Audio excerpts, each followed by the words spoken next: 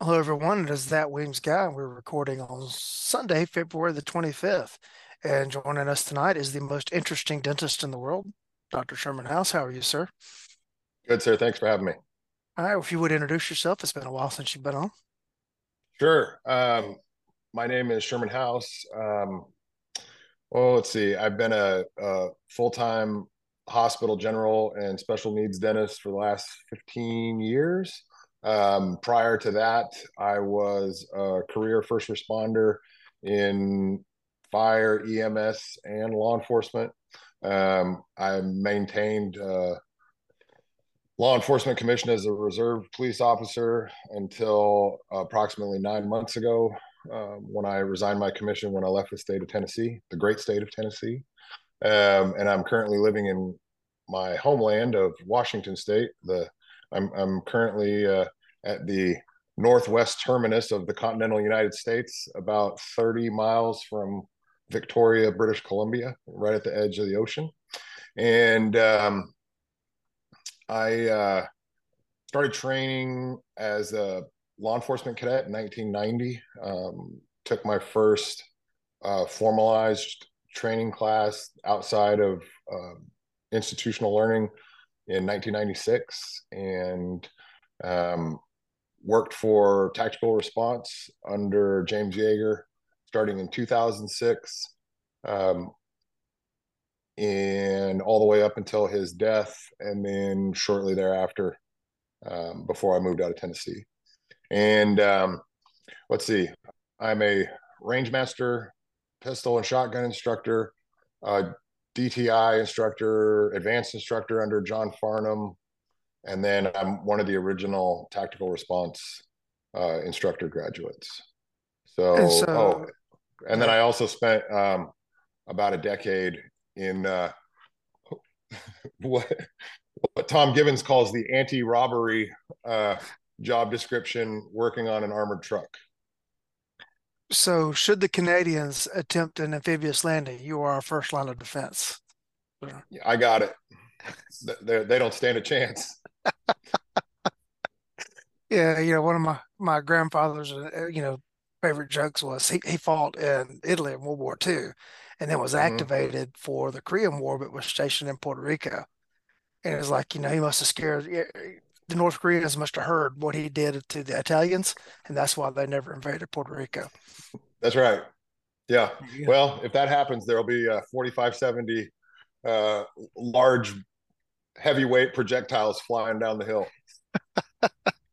Also joining us tonight is John Hearne. Good evening, folks. John is a man of leisure these days. Oh, that is far from the truth. I may have retired from federal service, but I just merely changed careers. And I seem to be the only difference now is that I'm really busy with stuff that's more important to me. But I'm pretty much my wife's just amazed at like how hard I'm going at it. So There you go. I'd be happy to get down to one job one of these days, much less retire. Well, you're not to the retirement phase is a yet, Lee, where dream. you got to wear glasses. You're going to need to put some glasses on. I'm supposed to wear glasses, I just don't. Oh, me too. I've got a prescription of glasses. There are glasses here somewhere. I don't know where I put them. So Everybody I wonders just, about what Lee's weaknesses are. So apparently, vanity is one of them that we've never recognized before. no, it's got nothing to do with that. But yeah, last time I got glasses, I spent all the money to have them done as ballistic, protection, everything, so I could wear my regular glasses as safety glasses on the range, etc. Get out to the first range session and draw and present the pistol and look right over the lens, the frames, and not through the lenses. And that's, well, that was a waste of money. yeah. And so I just go around blind. It's okay. I make up for it by not being able to hear. All right. So I've been amused by some happenings on the internet here lately. And for the most part, here recently, I have been staying out of the gunnosphere just because I've been so busy. But this past week or so, I just could not help it. Just stumbled across a couple of things, primarily the response to a couple of videos that Mr. Ken Hagthorne has put out. and there being other people. I think Paul Howe was in one of them. I'm not sure who was in the other. Slipping my mind. And I just thought I do. okay, and the response that has been with those, and like people, well, that's it. He's irrelevant. And I've seen some of this, and I'm like, so you've never been relevant, but you're labeling him irrelevant. And that just tickled me. And so I sent her a message yesterday. And like, I'm so tempted to post this. And I was thinking that Hearne would be the voice of reason and would talk me out of it. And he didn't. He actually encouraged me. So that's why he's got to be on here tonight to answer for his misdeeds. And so I posted it yesterday. And basically what I did was I'm amused at all the people who have never been relevant commenting that Ken Hackathorn has become irrelevant. And it's, I don't say it's gone viral, but it's gotten some very interesting responses online. And I don't want to necessarily talk about the quote so much, but just that whole mindset of, oh, well, that's it. He said something I disagree with. He's no longer relevant when you've got an entire multi-decades long body of work of relevance that's out there. And to top it off is they're completely missing his point. And that's what gets me. John, I'm going to throw it to you just to discuss the finer points of the two videos that are in question. Well, actually, I did this crazy thing where I actually tried to watch the videos real quick today. And we probably don't need to talk about all these things, but the two videos that really got his attention, Paul Howe was in both. The topics in one were weapon mounted lights, pocket rockets, capacity, and red dot sights. And the other one was how do we handle bad students, appendix carry, the value of the 1 second draw, different ready gun positions, and God forbid, maybe we need to practice enough to anchor our techniques. So I think it was the red dots and the weapon mounted light stuff that Mm-hmm. generated the most flack. And I hate logical fallacies and I hate necessarily appeals to authority. But if one could ever offer an authority to whom one might appeal, I would offer that would be Hackathorn. I'm sure there's some instructors that have probably seen more rounds downrange and more students than he, but that man has been there since this thing kicked off in the 70s. A founder of USPSA, IPSC, whatever you want to call it. Subsequent founder of IDPA. Founded SWAT teams, did a ton of military training, private sector trainer for a long time. And one of the things that I think the advantage he has is if you sit long enough, you'll see stuff that other people don't. And if you've been promised gear to solve problems from the 1970s, you're probably going to be a trifle cynical about some of those promises because you've seen over the years some of those promises simply not come to fruition. Or I think where we are like necessarily with red dots is you see a technology coming along and you go, hey, that has some promise, but you know what? It's not quite ready for prime time. Or here's a crazy idea. Maybe the value and the context within which it fits is more narrow and limited than people want to give people credit for. So I hate it when people kind of straw man somebody. But when you move to the topic of weapon mounted lights, what did Hackathorn say? Well, first off, he said there's certain niches in which a weapon mounted light is really valuable. Okay, he straight up said, if you're in these environments, they're really good.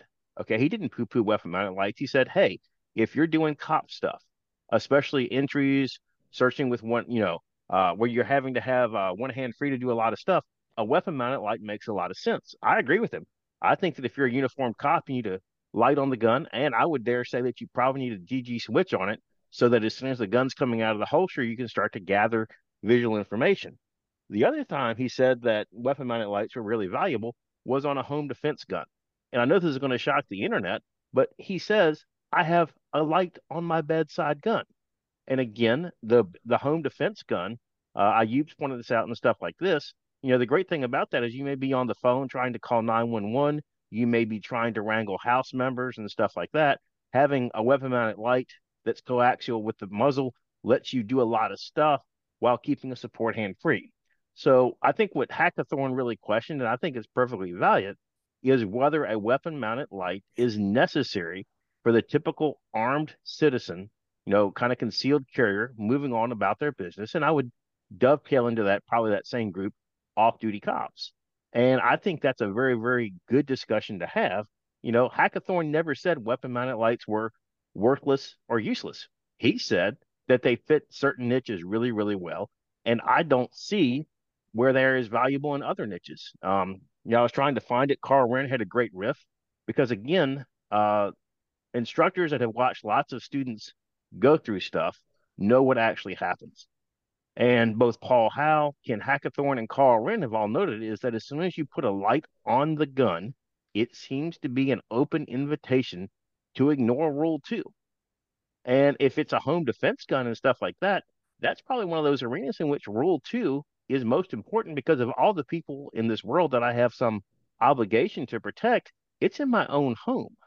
So, I always get annoyed when people straw man arguments. So that was real quickly what he said about weapon mounted lights.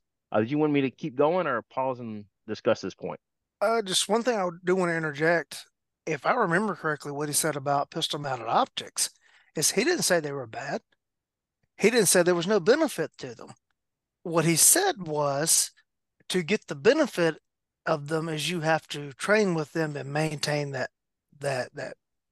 that training. But for the typical gun owner, they're just going to buy the gun, may go out something like shoot it every now and then, but most of them just have it and carry it, that they're not going to see the advantage of it. And at the distances that the typical encounter takes place, there's really not a whole lot of advantage. And I'll come back around with my opinion on that in a moment, but I just wanted to interject that. Sherman, what do you Well, have? it says, he says pretty much, I've got the transcript pulled up here.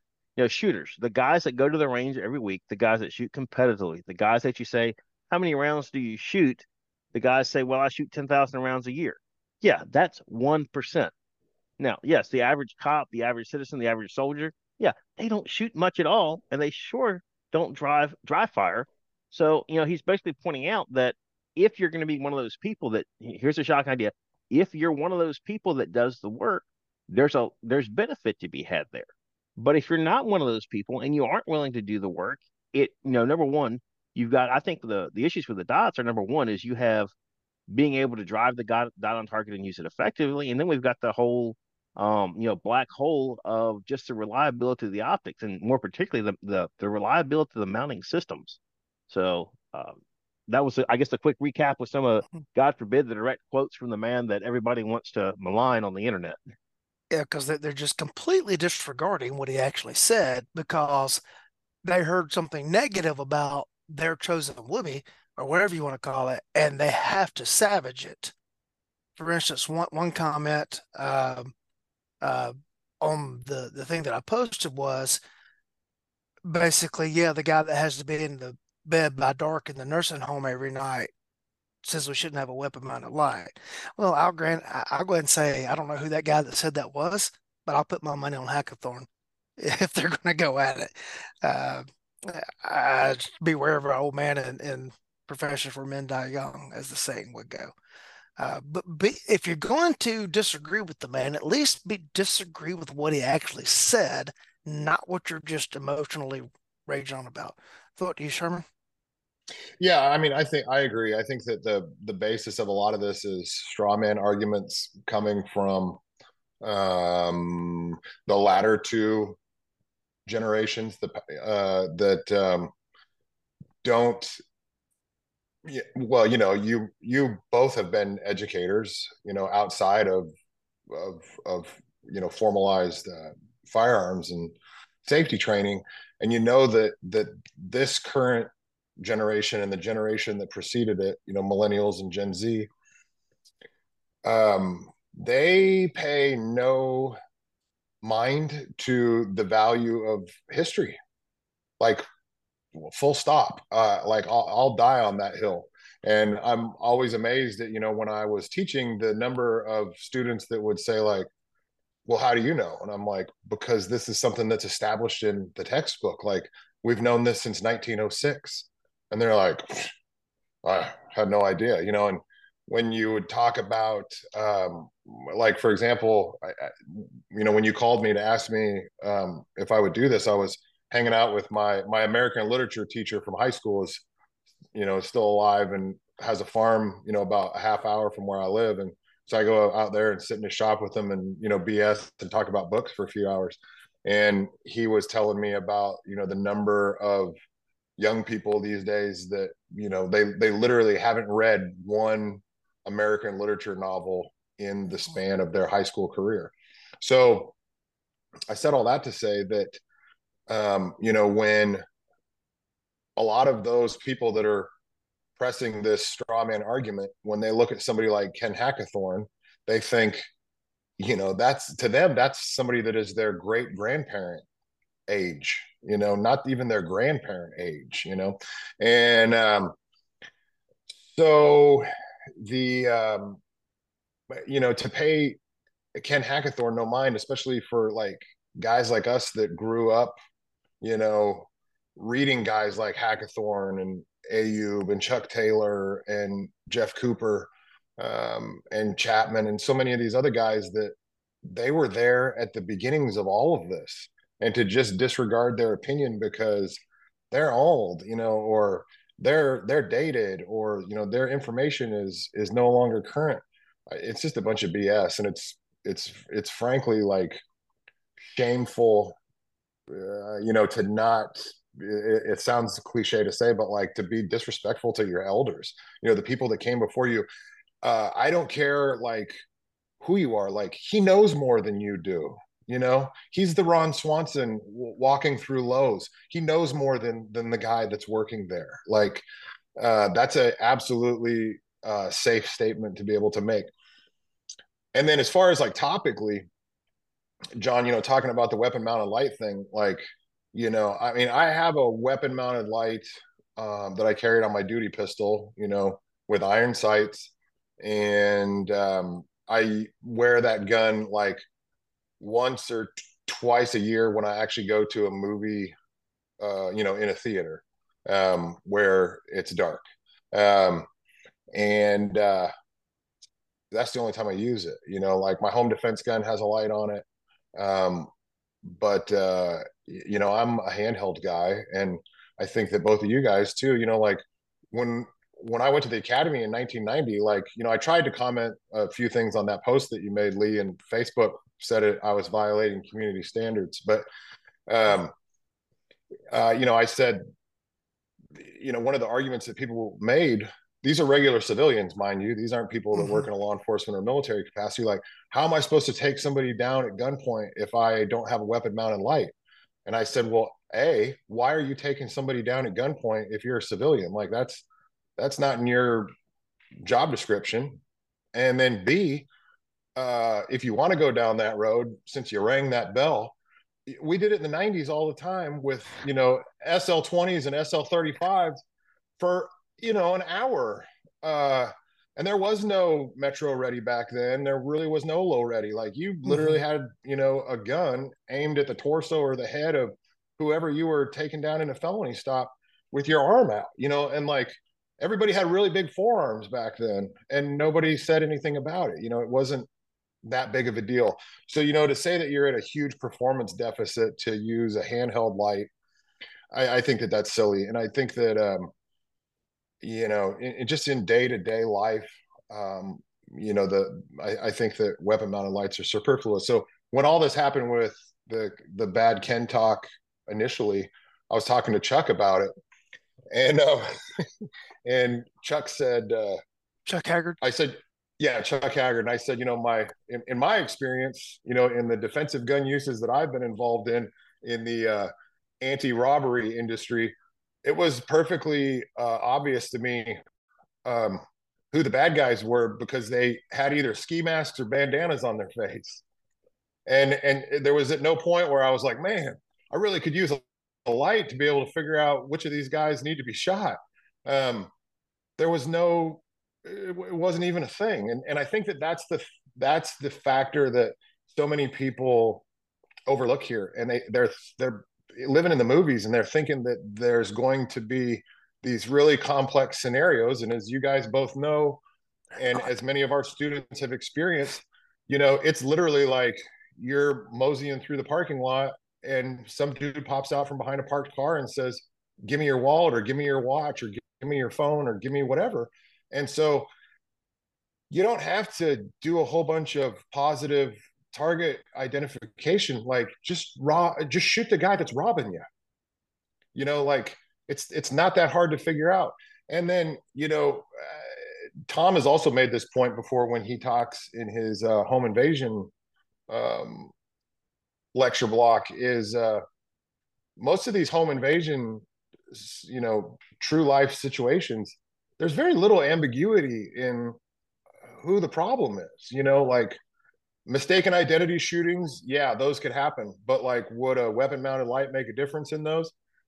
Maybe, but you still got to muzzle someone that could potentially be in bad outcome if you shot them. Would you be better off doing the Claude Werner method by having a handheld light next to your even if you do use a weapon mounted light, you still use your handheld for positive identification, and then you could switch over if you got to. But most home invasions are pretty obvious. If I'm sitting here talking to you fellas and there's a door, my back door is 3 yards that way and my front door is 10 yards that way. If that door gets kicked in right now, where's the problem? If the door gets kicked in, I know it's not Avon. They don't know who that is. But anyway, you guys got it. So Candygram, the whole, I feel like so much of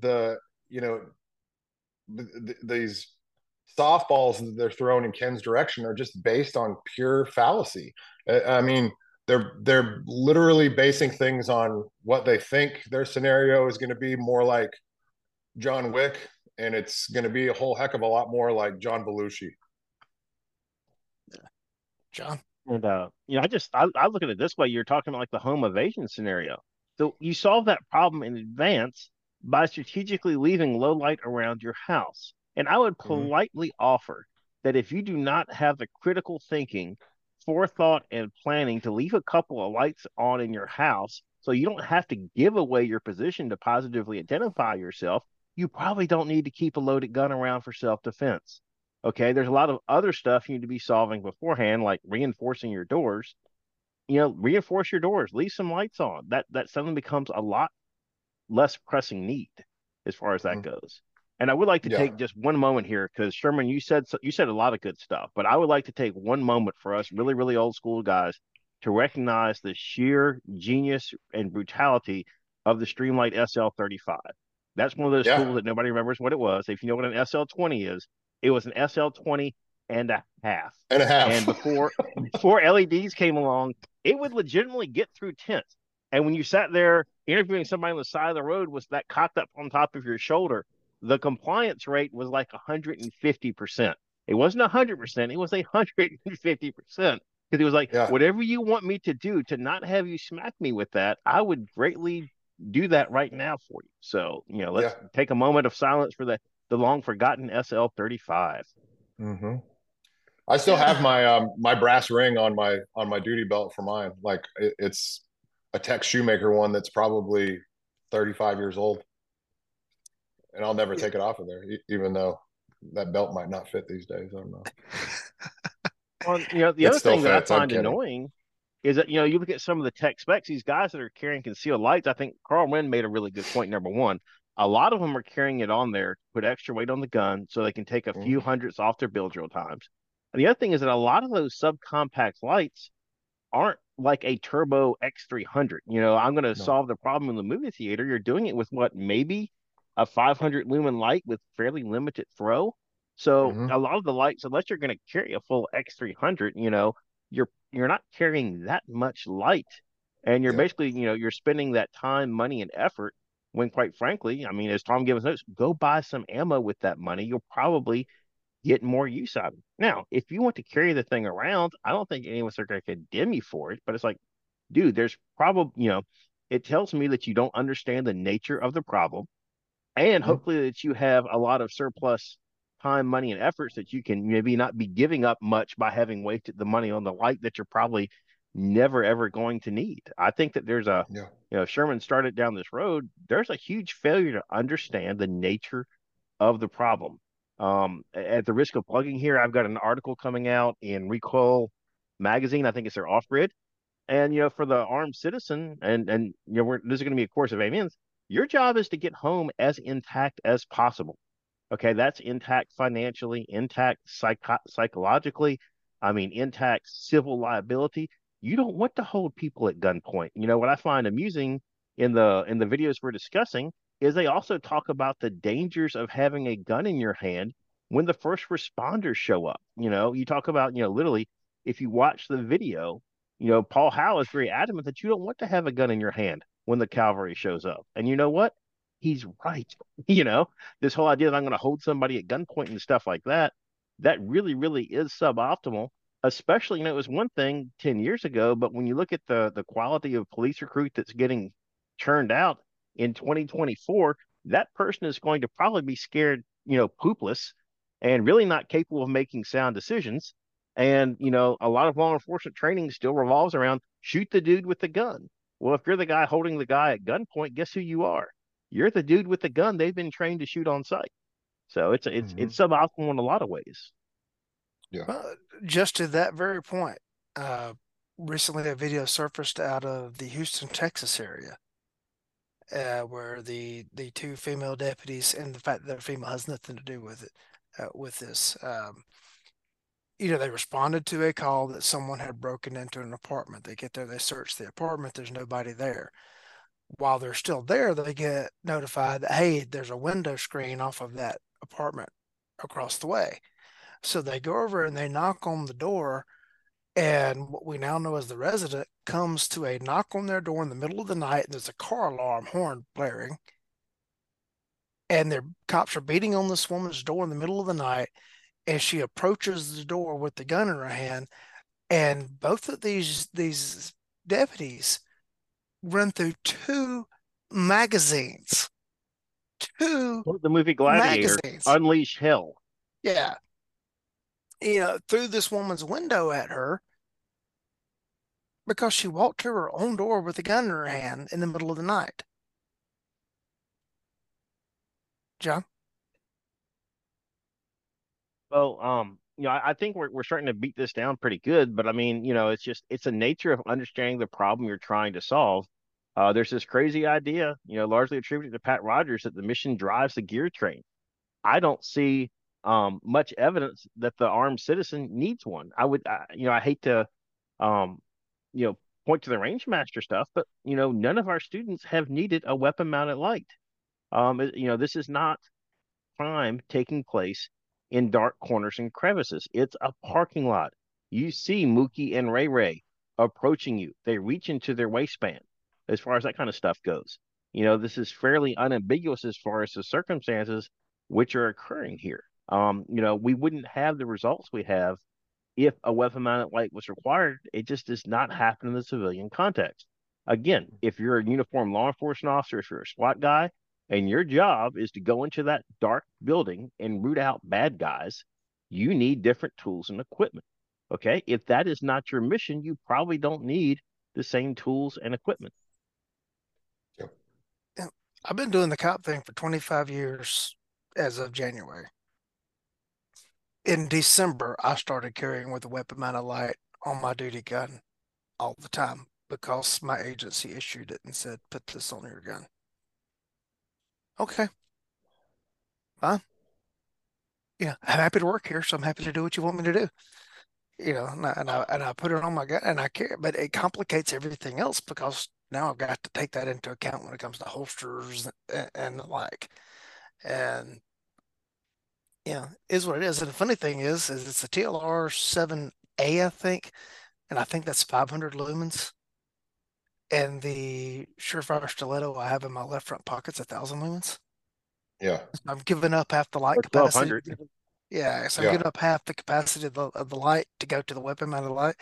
Now I know there's X300 Ultras and all that kind of stuff out there, and I have several X300s, but that's not what my agency issued me and told me to put on my gun. Yeah. Yeah. When I first started back at it, 6 years ago, I had a AE Nelson, reverse cant duty holster for M&P, and that's what I was going to use. And then the chief said everybody's going to Safariland holsters. And when I went to the uniform store, the only Safariland holster they had for M&Ps was, you know, whatever it is, the 6360, with a Surefire X300 on it. So I bought both, and that was what I used. If they would have had one with no weapon light on it, I would have gotten that one, because for me, it's easier to sit down. It's easier to sit down, especially in a small, tiny Durango where your gun butts up against that center console anyway. It's literally a pain in the ass.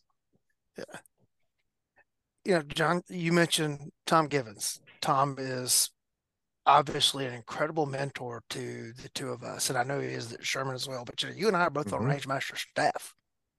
Yeah, we go and we spend time in Tom's house. He's not just a guy that has taught us. We have a very close personal relationship. Tom goes to great pains to advocate for a thumbs high shooting position. I shoot with a thumbs forward shooting position. It doesn't make everything else Tom says irrelevant, because I disagree with him on that one factor. And to be fair, I do shoot thumbs high, which is why Lynn loves me more. Lynn does not love you more, but go ahead, take it.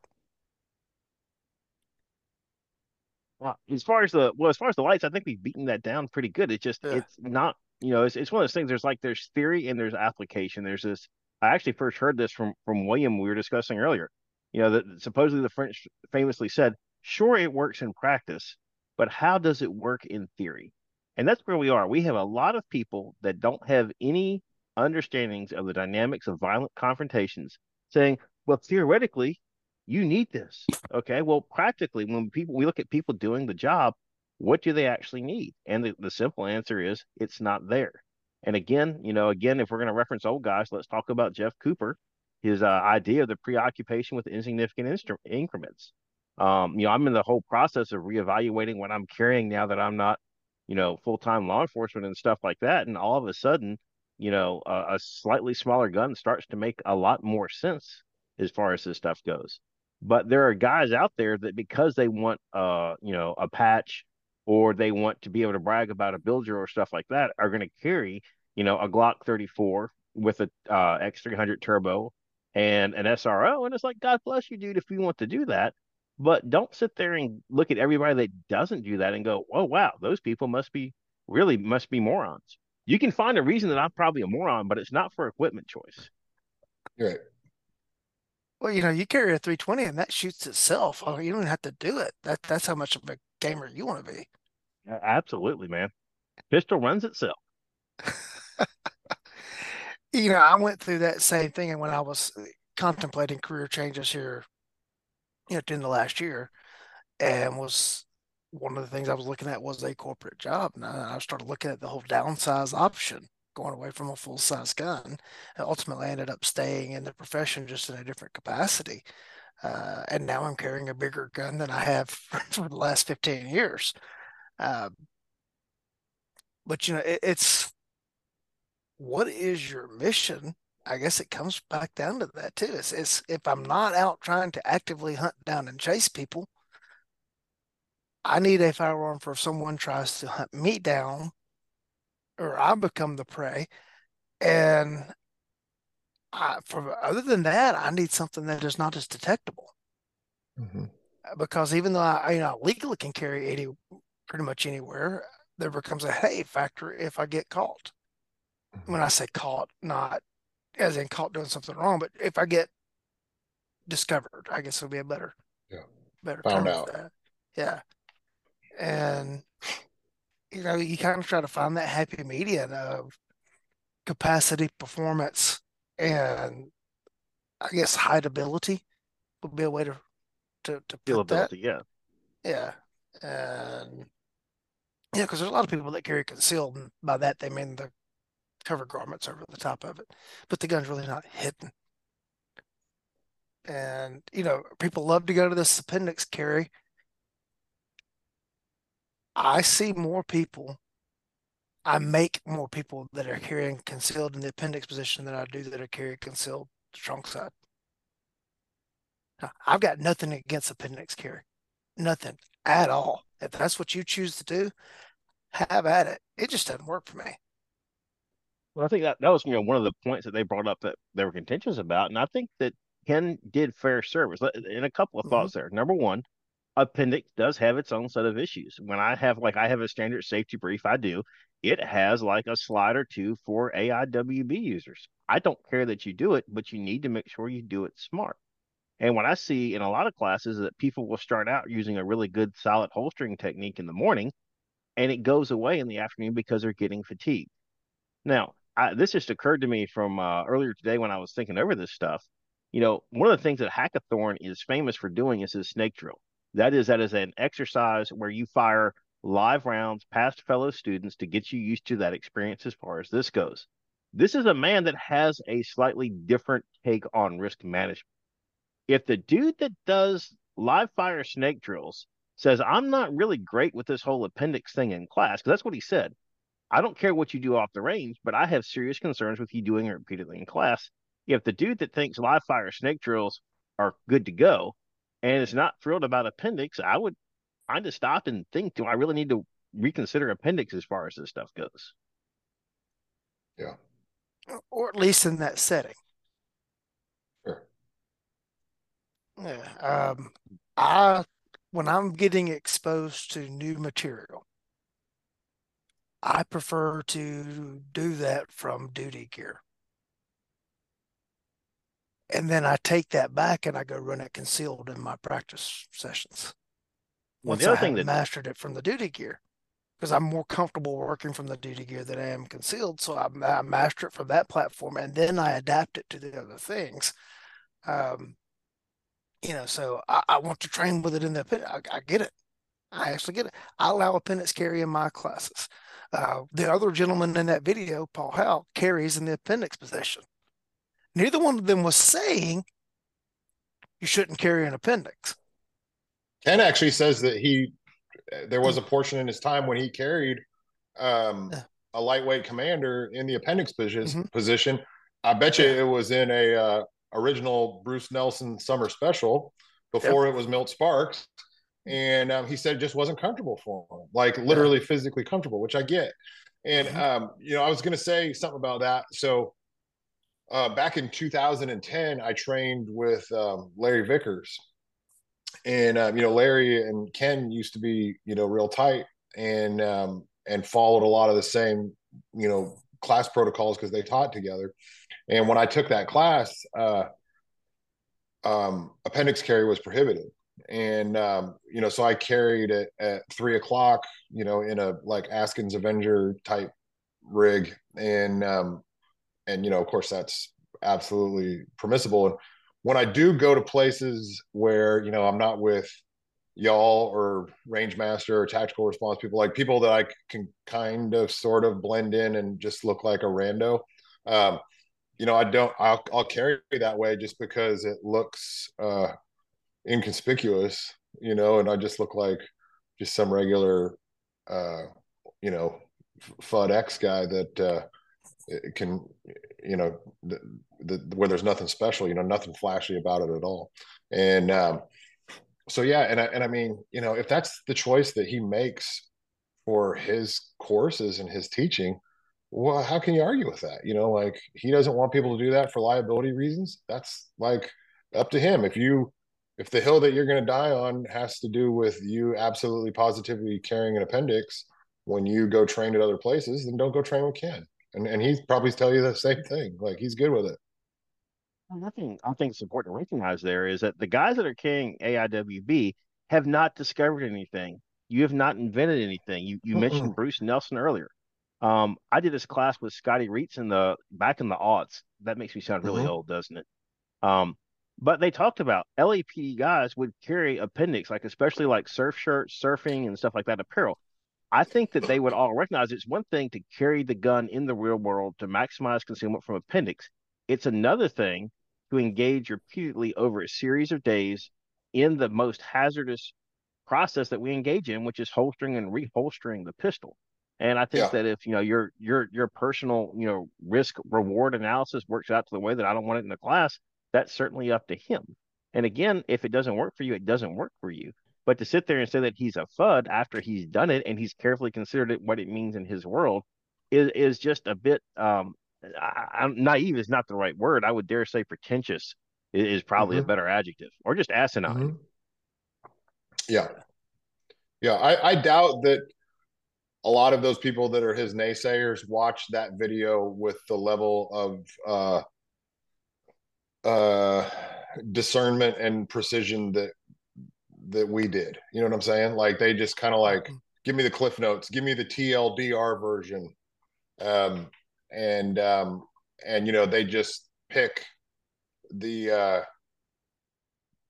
the first line without any of the justification, you know. It's just basically like pulling a soundbite. I mean, it is pulling a soundbite because that's what they chopped and put into all these memes that, you know, were going around Instagram. And I think And it's funny because on the issues of the red dot, it wasn't Ken that was more adamant against red dots. It was Paul Howe. And I'm like, of all Yeah. the people, I mean, we can sit here. I find it ridiculous to poo-poo anything in Ken's background and resume. But if you really want like a rock star resume, it's Paul Howe. And I've been fortunate. I think Lee has as well. I've trained with both Ken and Paul Howe. Paul Howe is it must work 100% all the time.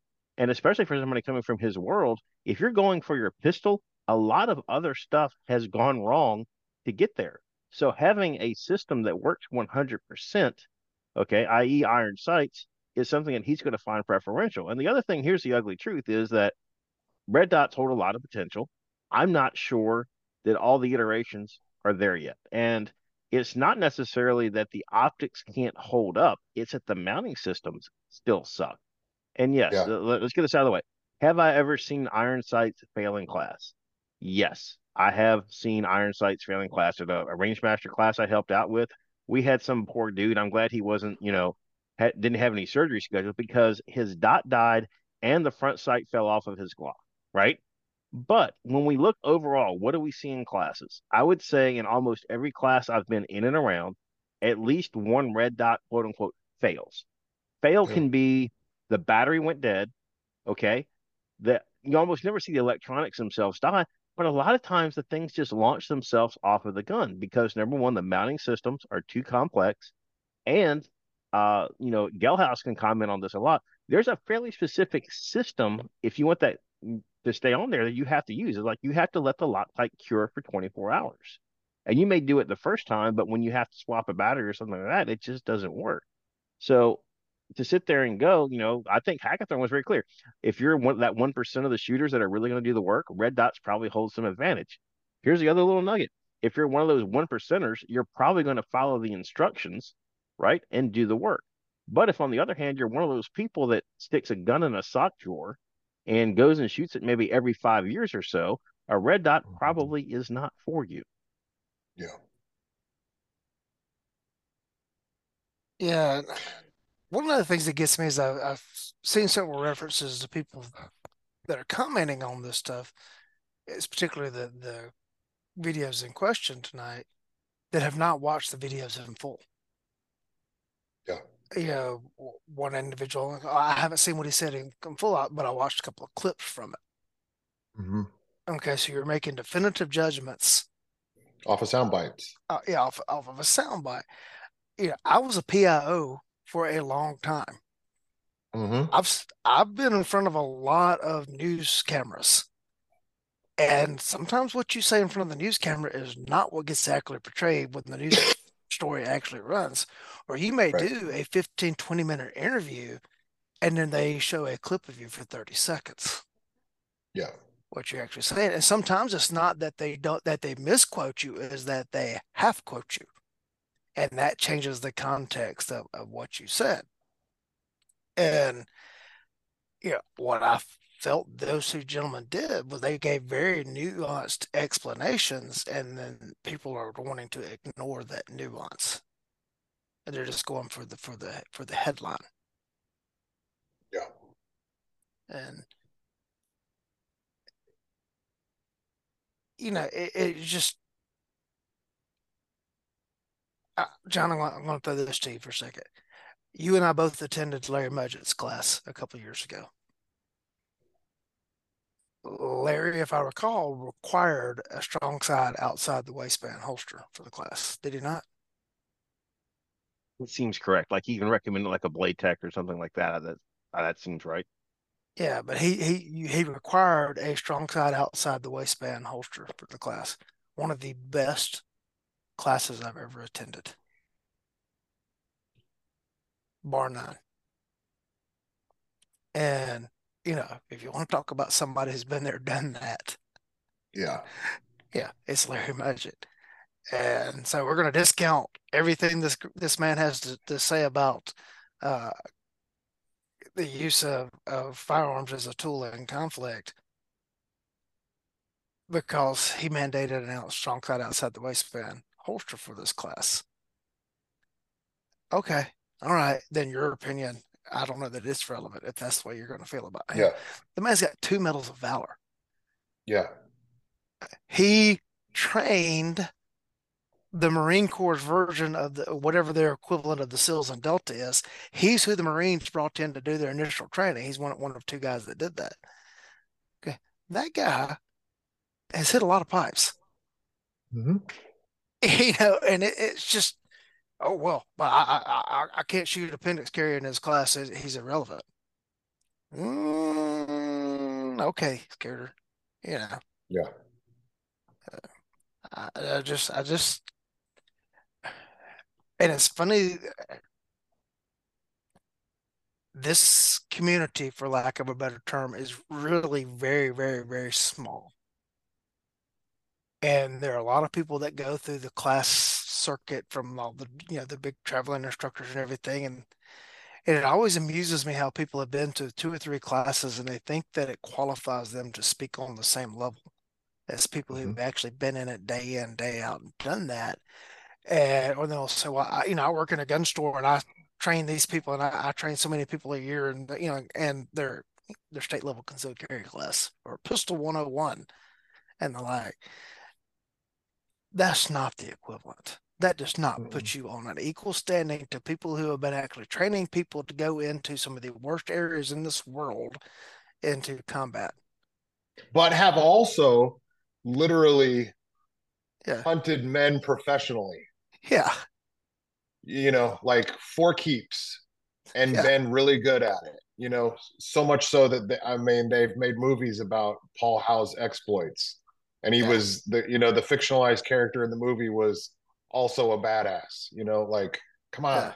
Like the dude's got all the room in the world to be able to talk. And like for people to disregard that, it's like you probably watched this movie when you were in the 5th grade, kid, and you have no idea the connection between Right. Right, what we're yeah. talking about is the movie Black Hawk Down, or as they call it, the Battle Yeah. of the Black Sea. Paul Howe was the go-to guy that got everybody out of that situation. That's what, Yeah. these people that want to poo-poo him, like, dude, no, the great thing about Paul is that he worked law enforcement before he went into the army, and he worked law Mm-hmm. enforcement afterwards. So he's, After one of those rare individuals that's really been able to see both sides of the house as far as that stuff goes.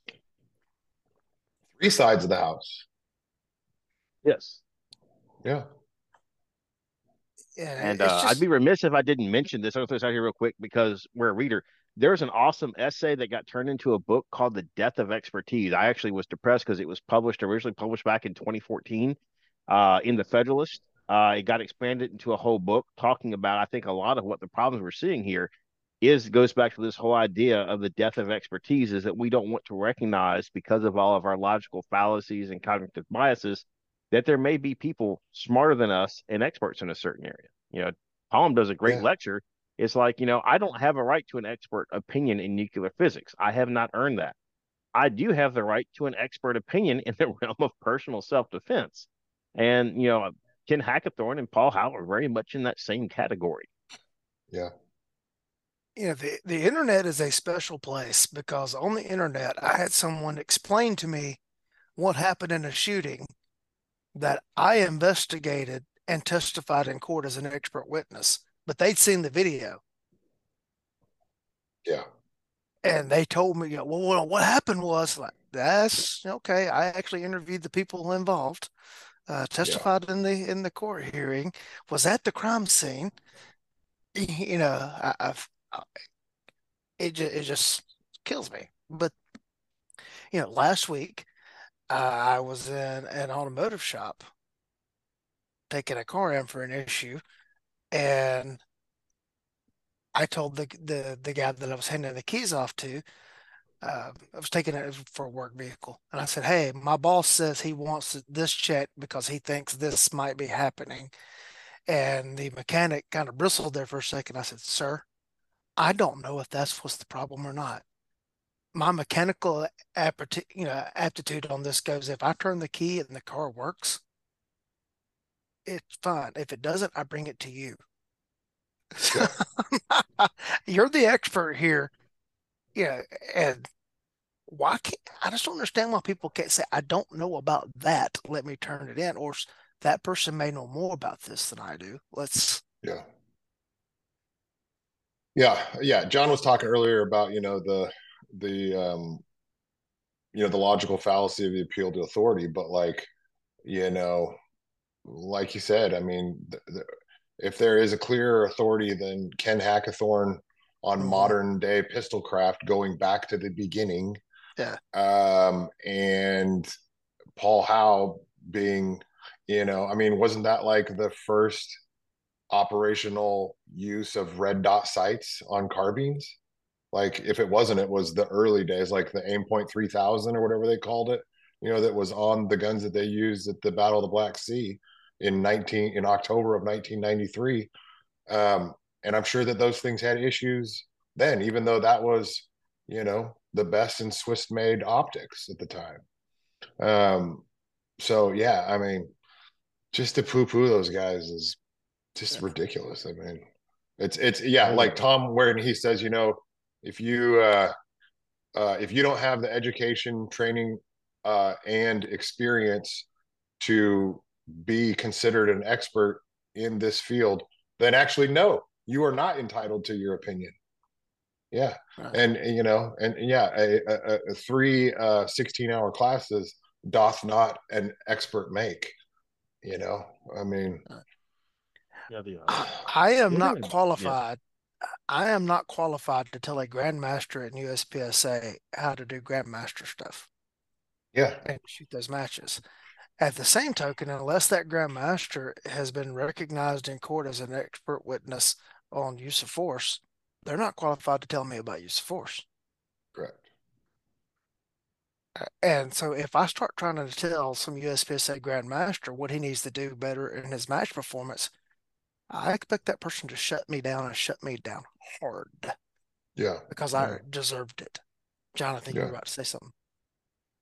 Just another thing, a couple points to think about is like, also the message we're sending with all this crap, right? Um, do we want to tell people who are interested in self-defense that I have to go buy what is a fully set up, pistol red dot light? This is what a 1,500 $1,500 investment, depending on how that goes, to defend yourself. I think that's ridiculous because it's not true, and you're doing people a Yeah. disservice. You can go on gun. I was looking out there today. Go get you a police trade-in. They're kind of harder to find, but like dude, if you have a police trade-in Glock 19 that you paid $350 for and a handheld flashlight, the reality is if you have solved most of your equipment needs for self-defense, what you have to do is a bunch of work. And it goes back to this American fascination with trying to buy hardware solutions to software problems. But I don't want to tell somebody that they have to spend $1,500 to get the latest super mega blaster to be able to defend themselves and their families. When outside of hand fitment issues, a Glock 19, I can't believe this is James is smiling from heaven because we argued about this a lot, right? If you just get a Glock 19, right, and stoke it with different decent ammo, shoot it maybe every other month, that has solved most of your issues. The other thing that I find interesting about that is I can never pronounce this right, but the whole analysis of que bene or que bono, however it is basically asking who benefits from this stuff. mm-hmm. Hackathorn and How are saying don't spend your money on this stuff yet. Wait, okay? They're not getting any benefit. Who benefits from telling you to go out and buy the latest, Gucci blaster and stuff like that? If you just do that analysis, well, I would politely offer, and no offense to Wayne Dobbs, I love Wayne, right? that, maybe it's the manufacturers of this gear that are trying to convince you that this stuff is going to save all of your issues. And I think, Lee, you commented on this, and I'm not sure I've got that point where I can pretty much say what I want now. That filters off, right? But, you've had people come through, qualify, go through a red dot qualification course, and come back a year later and not be able to pass with the red dot. Come back a month later and not Oh, be a able to month later. pass. Yeah. Yeah. Yeah. I've had a couple of guys that went through a 2-day transition course and shoot the highest qualification score I've ever shot, come to quals the next month through the agency and fail the quals Yeah. on their first run We because are. they haven't done anything since they walked away from the range that day. Yeah. I think we're Uh, in like a weird transition zone with this stuff in that yeah. if you're a solid iron sighted shooter, there's a lot of work to get to a red dot. Now, the guys that have only had red dots on their gun since day one that have that draw stroke built, the guys that are going through the academy and never shot a pistol, they're going to be at a huge advantage, right? Mhm. And I was going to say, quite honestly, my oldest son is at the point where he's starting to learn to shoot. It's a bolt action 22. You know what I did when he's going to learn to shoot that bolt action 22? What was the first equipment that I went out and bought for it? I bought him a red dot because hitting is fun, Mhm. right? Mm-hmm. Yeah. But especially in this weird transition period where we're going from iron sights to dots, and the technology isn't quite there. If his red dot dies on his rifle, it's not the end of the world. If a police officer's red dot dies, it may in fact be the end of the world as far as this stuff goes. And again, I don't think anybody here is saying that this equipment is worthless or unable to be utilized. Hackathorn didn't say that, right? It's like, if you're one of the good people, this stuff is beneficial. I think that the mounting issues really, really have to be resolved. Do you want to rant on mounting issues for a second, Lee? Um, Mounting is Plates? one of the Are bigger plates issues good? that I see. What's that? Consider our plates your favorite? Oh, I will not for a actual duty or slash carry gun. I will not do it if it's got plates on it. Um, it's going to be a direct mount system for me. Well, I say I will not do it. Thankfully, my agency bought direct mounted guns right as I started with them, so I didn't have to charge up that hill. Thank you, boss. Um, I see constant failures in the mounting systems out there, and that is the bigger issue to me than the dots failing themselves. I'm really not worried about the dot failing um, so much as I am about people screwing up the mounting or the screws breaking or the components that they're using being defective. Now, on duty, I'm carrying a direct milled from the factory Glock 45 with an acro. I was given my choice of an acro or an SRO, and the acro mounting system is vastly superior in my opinion, and I wanted the enclosed optic. To me, that for a duty gun that's going to be exposed, I think that's a big deal. I'm not necessarily hung up on it having to be enclosed for concealed. However, the guns that I have that I'm actually going to carry concealed are enclosed optics, just because that's what I've got. And that's I intentionally set up that way, but they are also direct mount guns from the factory. Um, at least 4 times I've had an optic fly past my head on the range from I'm working the line and come off of other shooters' guns. At least 4 that I can think of right now off the fly. It's just a constant problem. Uh, People don't follow the advice about letting the Loctite cure, doing all the degreasing when they change stuff out. Um, I don't want to get too in depth and involved into a conversation I had along those lines. And I'm trying to explain that to someone, and the response was, well, other people know about this stuff too. I'm like, okay, I'm not saying other people don't know about this stuff. I said, but I'm multiple certifications on this at this point. I'm in contact with several large agencies that are implementing them agency wide. This is what they're telling me. And so you should just let people fail to find out. Because if we're going to let people go into a critical situation and fail to find out, I have a problem with that line of thinking. Um, but I'm going to circle back to something you posted in one of our message threads this week, John. You posted something about a pistol, picture of a pistol, target or something, and a pistol, and all the conversation that took place about the pistol. And your response was, "It really is about the gear, isn't it?" I'm trying to be a gun whore, and I'm trying to generate content and learn how to edit Mm-hmm. video. And I'm evaluating the 365 macro, and I'm like, one of the things that nobody seems to do is it's like, I don't know if it's because they don't have the equipment or the time or the mindset. It's like, hey, I've got 365, I've got a 365 XL, I've got a 365 macro, I've got my 320 that's been my normal concealed carry gun, and I'm probably going to mix in my old duty gun. And it's like, can we objectively measure the Mm-hmm. various performances on these different platforms and what I'm giving up, which kind of, cycles back to the, some of the videos we were discussing earlier, the obsession with tiny pistols, um, the 365 and the 365 XL are fundamentally different guns in my hand as far as performance and stuff like that goes. And it was just interesting running the, basically either 5 yard roundup or the Bakersfield qual, and just trying to put objective numbers on these things. It's just I'm really early in the evaluation process, but what I saw was that the macro easily passed Bakersfield qual.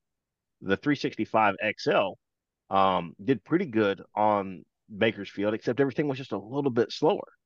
And realistically, does that speed matter? If I'm putting 90 some points up on Bakersfield, does the fact that like like on a 2 second par, I only have I have a tenth or a 20th grace period? It's probably not quite as important. But man, everybody was absolutely obsessed with the gun gear, and I'm like, um, as a hat tip to Spencer Keepers, I did actually fire that single round into the X as my first shot out of the gun. Maybe spending a little bit more time figuring out how to get the bullets to go in the center of the target might be a more worthwhile discussion than which particular gun you're using. Because I've said it before, I'll say it again. They're all soulless plastic pistols at this point. Mm-hmm. There's not a dime's worth of difference between a Glock, an MT, a Smith, a Sig 320, an FN, or something like that. They're all soulless plastic pistols. They all kind of work the same at this point. We've got that one figured out. Again, people loving hardware solutions to software problems, and again, fixating on the hardware as far as that stuff goes. I want you to get on YouTube. Both you guys and everybody listening to this, just get on YouTube and start looking for reviews of a particular firearm. It doesn't matter which firearm, just, you know, 365 macro or Glock 48 or whatever. And you're going to run across dozens of channels from these reviewers that they've got some sort of catchy screen name. They never post what their shooting resume is, what their training background is, any of that kind of stuff. So they're not putting any kind of reputation on the line. And some of these have tens, 20,000 subscribers. Some of them or way more. up high, or more. And all their video reviews are basically it's just the camera showing the guns shooting. They never show the targets. They never show their grips. They never show any of that. And people eat it up. That's what I And was trying to do. Was actually I was trying to figure out how to have a camera on the target that would actually show hits and record me shooting at the same time and be able to actually, hey, this is, because it's like, how to say this? I'm not a USPSA grandmaster, but I'm a fair hand with a pistol. And it's like, this is, what hopefully passing the Bakersfield qual looks like and stuff like that. And like, there's the target. It's a B8, and that you can see where that hit went. You can see where hit went. And, it's interesting to watch as the pistol gets smaller, when you do miss, the misses seem to go wider. It's almost like it's related or something. I don't know. Sherman, save him. I think he's choking in the background, filling screen time. If Oh, he dies, he dies, but we can't have dead air. sir, are you choking? Can I help you? Um, yeah, I think that it's the like the thing you were talking about with Cooper with the preoccupation with inconsequential increments. The um, if I take a Glock 48, a Glock 43X, a Shield, and then whatever iteration of the 365, and I shoot them all like I shoot all of them like comparably. but performance wise, but like there's, I like the way that the 365 and the shield feel over the Glocks. You know what I mean? Like just the way that the gun recoils. It's like more comfortable to shoot, but the performance differences are negligible. And I think that that's like one of those things that that's in the grand scheme, it's probably not that big of a deal. But like you were saying, there's enough of a metric to discern that you know, there is going to be a first place winner, uh, across your family of SIGs there. Well, I think the really big thing is that the famous Thomas Sowell quote that there are no solutions, only trade-offs. It's like if the Yeah. only thing I can carry is that 365, and I experienced this a lot when I carried the full size 220. Dude, I love fall weather when I could Mhm. carry in a fleece vest and an OWB holster. So Yeah. realistically, a really good concealment holster for 5-inch 45. I mean, that's like when you go inside the waistband and tuck back a little bit, that's a good quarter of a second draw you know Sure. and it's not so much that these trade-offs don't exist. They obviously exist. We just have to understand what they are. What are you giving up? Yeah. What are you getting along the way? And I think that we could probably cash this whole discussion about just an overall lack of critical thinking on these issues. Yeah. Hmm. Yeah. Yeah. Yeah. Uh, I think it, like you said, I mean, people make such a big deal about the equipment aspects of it when that is like you know, like Jaeger used to say, mindset, tactics, skill, and gear, and he adapted that from Ayub's survival principles. And gear is like the least important thing. I spent like the last season of competition season, Rick Remington and I shoot in a local league here every week. And we both decided to be weirdos and shoot revolvers for the season. And so he shot a 4-inch 686 with a red dot, and I shot a 2-inch Model 15, with adjustable K-frame sights. And at the end of the season, I mean, we were literally like 70 points apart. It was, out of like 4,500 points or something like that. It wasn't like that big of a difference. And so, I think all of these comparison talks that people do are largely just folly. I mean, like it all comes down to your preparation and how you wield the tool. You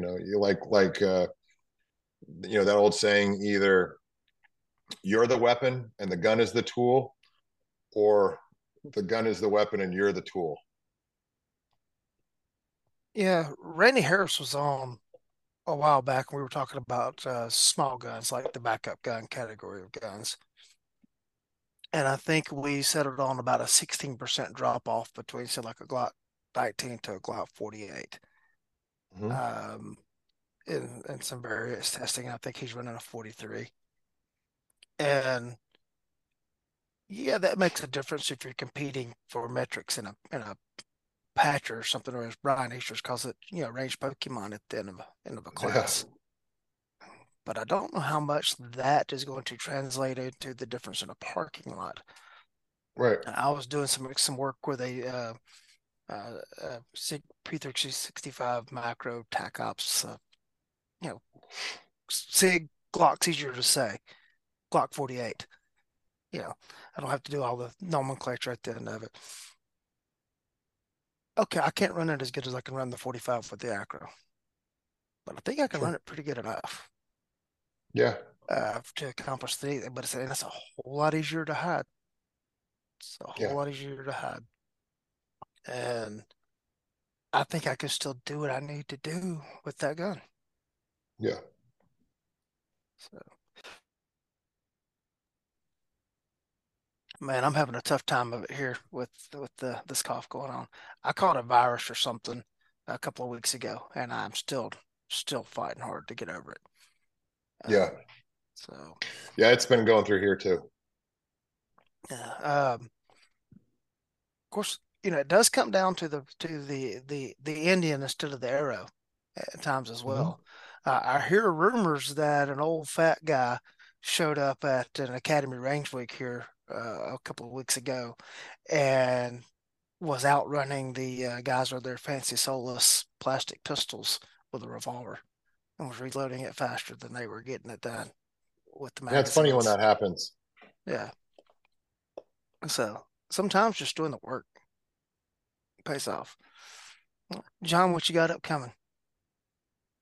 Just a reminder, I'm teaching a range master instructor course out in California.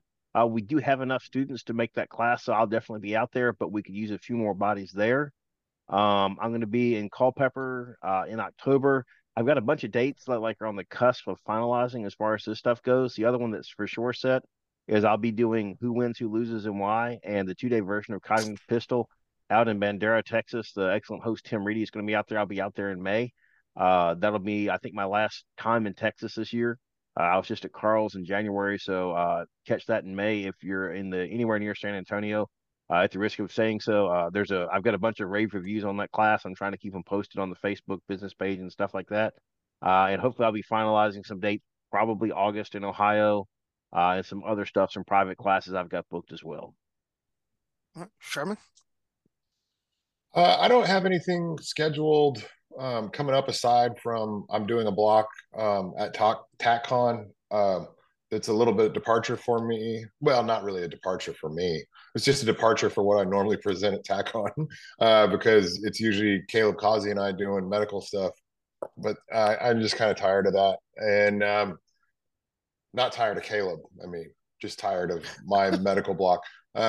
So I'm going to talk, and most, I guess I didn't mention it, but I actually have a degree in philosophy. So it's something that I do have education, training, and experience on which to speak. So I was going to just talk about, when I wrote the civilian defender, becoming the civilian defender article years back, it was a solid essay and it stuck and, got put in a couple of books and turned out to, hold water after, I guess it's been almost 9 years since I wrote it. And so I thought that I would kind of like talk about further developments, down the road. And thank you for shouting me out, John, in your last lecture with that. That was very kind of you. Not the sociopath part, but the part about the civilian defender hierarchy part. So yeah, TACCon coming up there at the first weekend in April is all I have on the books for training wise at the moment. But I may make a couple. I like to do appearances. You know what I mean? Like if one of y'all needs help or something like that, like I like to do that. Like then as far as like I'm like I'm like the Bob Newhart of the Tonight Show. I just kind of show up and blend in. Well, we're dating ourselves there. Yeah, Which yeah. Newhart Only the show are you old people referring will to? catch that one. Yeah. The original Newhart show. Are we going to wake up next to Suzanne Plezette in the morning and think Yeah, we're having a exactly. dream? Yeah, not that one. Yeah. The You need one to wear more before. sweaters. Yeah. I only have two. Well, that's how the series ended. That the one that was set in the end of New Yeah, Hampshire yeah. is the final scene was he woke up next to Suzanne Plechette and said, "Wow, You'll I never just had the believe the dream I craziest just dream." had. Yeah. Yeah, yeah, yeah, Yeah. So, well, the people that are screaming and shouting and throwing things at Hackerthorn and Howe are really going to like be mad at us at this point because yeah. we have I'm no idea what Larry. we're I'm talking about. Daryl. This is my Yeah. other brother, Daryl. Brother Daryl. Yeah, There you go. So, dude, all we've effectively become is a reserve FUD brigade. That's all we are at this point. yeah. We're the like we're the rapid intervention team for the FUDs. Don't worry, FUDs, we got you. The Gen X's are right behind you. Oh, we got to have patches and t-shirts made. That's Oh, definitely. Yeah. yeah. The Uh, QRF. We're the FUD QRF. there you go. Yeah. I did work things out where I'm going to be able to make it to TACCon. And so rather than Tiffany having to go through all the trouble of reworking the schedule to fit me in, I'm going to be the emergency pitch hitter because there's always Cool. someone who ends up having to cancel or Flakes. something at the last Mhm. moment, and I'm just going to fill in whatever spots. I come open, my classroom block is going to be a civics class. Oh, cool. And so you're talking about education and training outside. I also teach college level political science classes. And so I'm going to give the civics class that you all should have gotten in high school, or the one that you actually got in high school, but you didn't pay attention to it back then. Um, so that's what I'm going to do for classroom stuff. I don't know what I'll do for range if I'm needed on the range. I'll come up with something. Juggling, What's that? juggling. Well, there you go. Somebody will Yeah. have to teach me how to do that because I don't know how to do it. I am close enough to the end of the current graduate program to start seeing the light at the end of the tunnel. I am 10 weeks from finishing. The class that I'm currently enrolled in, I have one more paper and one more module slash test to do to finish that. And then there's one more 8-week class after that, and I will be done with that. So 1st of May, middle of May, somewhere around in there. And so I'm starting to look to schedule some stuff beyond that because I'm starting to kind of get a feel for my new job schedule and everything. So maybe I'll have some stuff coming out, open enrollment wise, coming, and I can put some of this new education to use. But nothing to announce right at the moment. I do know September 21st, I'll be in Cisco, Georgia, which is up near Dalton, but we don't know which class it's going to be. We just settled on that day. Either one of you got any closing thoughts? Respect your elders Right. and be knowledgeable of history. Like seriously, like I mean, if I know that my son just turned 18 2 weeks ago, and I know that like eats his ass every day. That Yeah. I tell him like, you know, 32 years ago, I was driving down this same road and da da da da da, like literally, and it bugs him, and it bugs the kids of that generation, but you'll roll your eyes now, but you'll appreciate it when you either are about 20 more years down the road, or you have children of your own and you need to recount something to them that is significant from the past. Yeah. Yeah, I was teaching an interviews and interrogations block to a bunch of baby cops here a couple of Mm-hmm. weeks ago, and there was an excerpt from the interview with Tim McVeigh, Mm-hmm. and about 3 or 4 of the people in the class knew who Tim Didn't know McVeigh who it was and was. what had happened in the Oklahoma City bombing. And so I Yeah. had to stop the class and teach a Yeah. history lesson. Yeah. Yeah. John, you got any follow up? No, I think the duly noted, a love of history and a little bit of critical thinking will take you a long way in life. Yeah. All right. Mm-hmm. I will close with this. Uh, there used to be an NBA coach by the name of Lenny Wilkens. Lenny Wilkens also played in the NBA, and he was at practice one day running his team through a series of drills, and one of the players looked at him and said, "Hey, coach, did you play ball?" And the coach was like, "Yeah," and like went on to do something else and offered no explanation. And the other player said, he's in the Hall of Fame. Yeah. He also wound up in the Hall of Fame as a coach as well. So he's made it to the Hall of Fame twice. But I'm willing to bet there's some boomer out there, Zoomer. I heard that term the other day. So they want to call us boomers, they're Zoomers. There's some youngster out there right now that would try to tell Lenny Wilkens something about How to play basketball, ball. like he doesn't know anything about it, Yeah. or that he's irrelevant. The guy's in the Hall of Fame twice, Yeah. and a professional in the field did not know that. Yeah, just think about Yeah. that. Yeah. Folks, please be sure to only share the link to these episodes with your smart friends. And we know that your time is your most important asset. Thank you to choose to spend it with us.